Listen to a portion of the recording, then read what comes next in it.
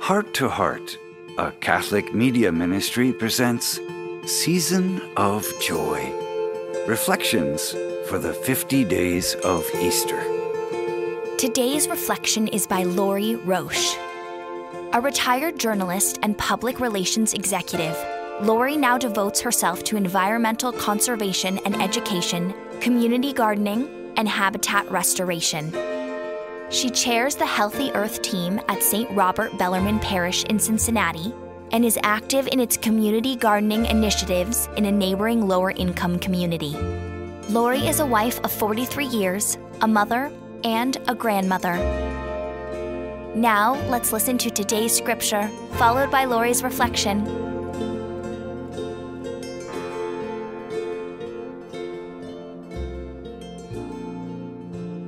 The Holy Gospel according to John.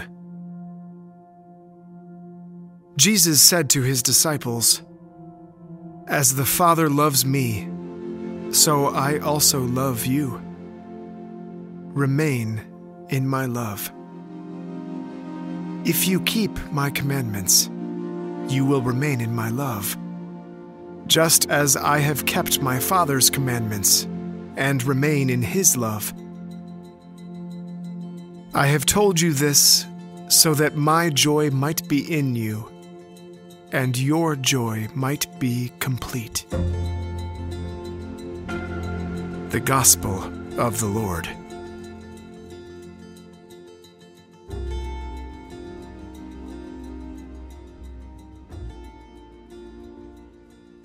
Rules, rules, rules.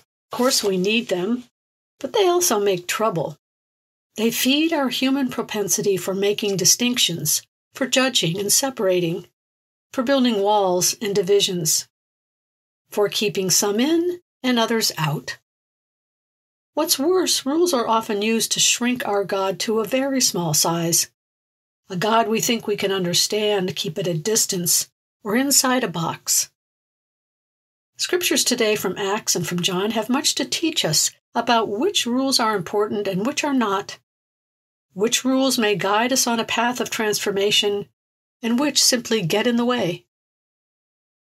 In the first reading, the apostles have gathered at the Council of Jerusalem to discuss what rules and observances are important for their new church. The Holy Spirit is working among them because wisdom prevails.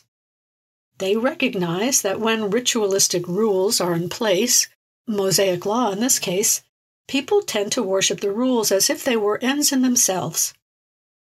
Burdensome divisions inevitably ensue. Putting God to the test, Peter says, which I take to mean God becomes exasperated with our pettiness. We are all saved through the grace of Jesus, Peter says, no distinctions. Hearing this bit of truth, the whole assembly fell silent.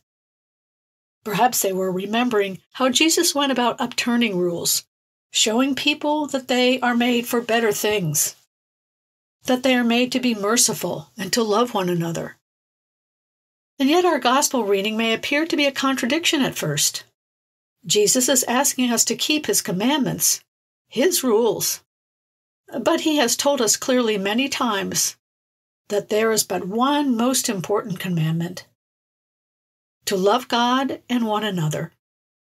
If we do that, you will remain in my love, Jesus said. Remain, linger in the love of God, meaning that all other commandments to holiness and goodness will be fulfilled naturally if we keep the most important one. Jesus continues, I have told you this so that my joy might be in you, and your joy might be complete. I'm struck by the word complete. What is this joy that is complete? Not partial, not tempered, not somewhat, not sort of, but complete. To me, it is the joy of understanding, down to my heart and bones, that all of God's creation is connected in one magnificent web of life. My beloved grade school science teacher, Mr. T, we called him, taught me about this web of life, and I've never forgotten it. In fact, I consider this insight, which comes easily to me, to be a gift from God. These days, I'm using that gift in my small way, to help protect our environment, restore natural habitats, and build community through gardening and living more sustainably.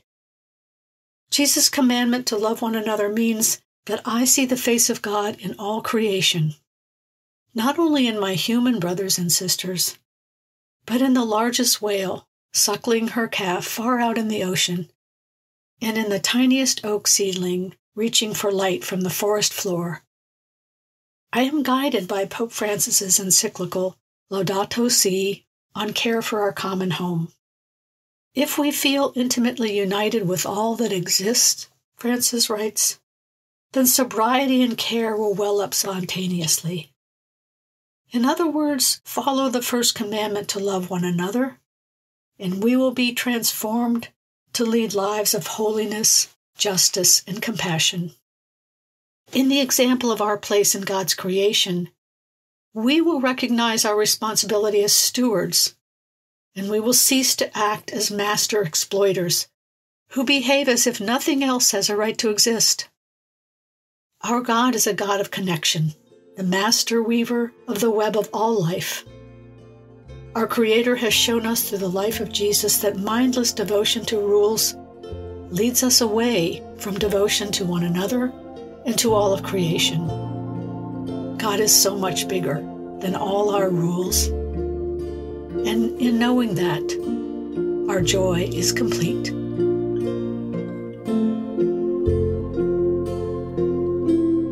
We hope you've enjoyed today's Season of Joy reflection. Tune in tomorrow for the next edition in our Easter series. And if you haven't already joined our email list, visit htoh.us to sign up and receive more inspirational content delivered right to your inbox. May God bless your heart and the hearts of all your loved ones.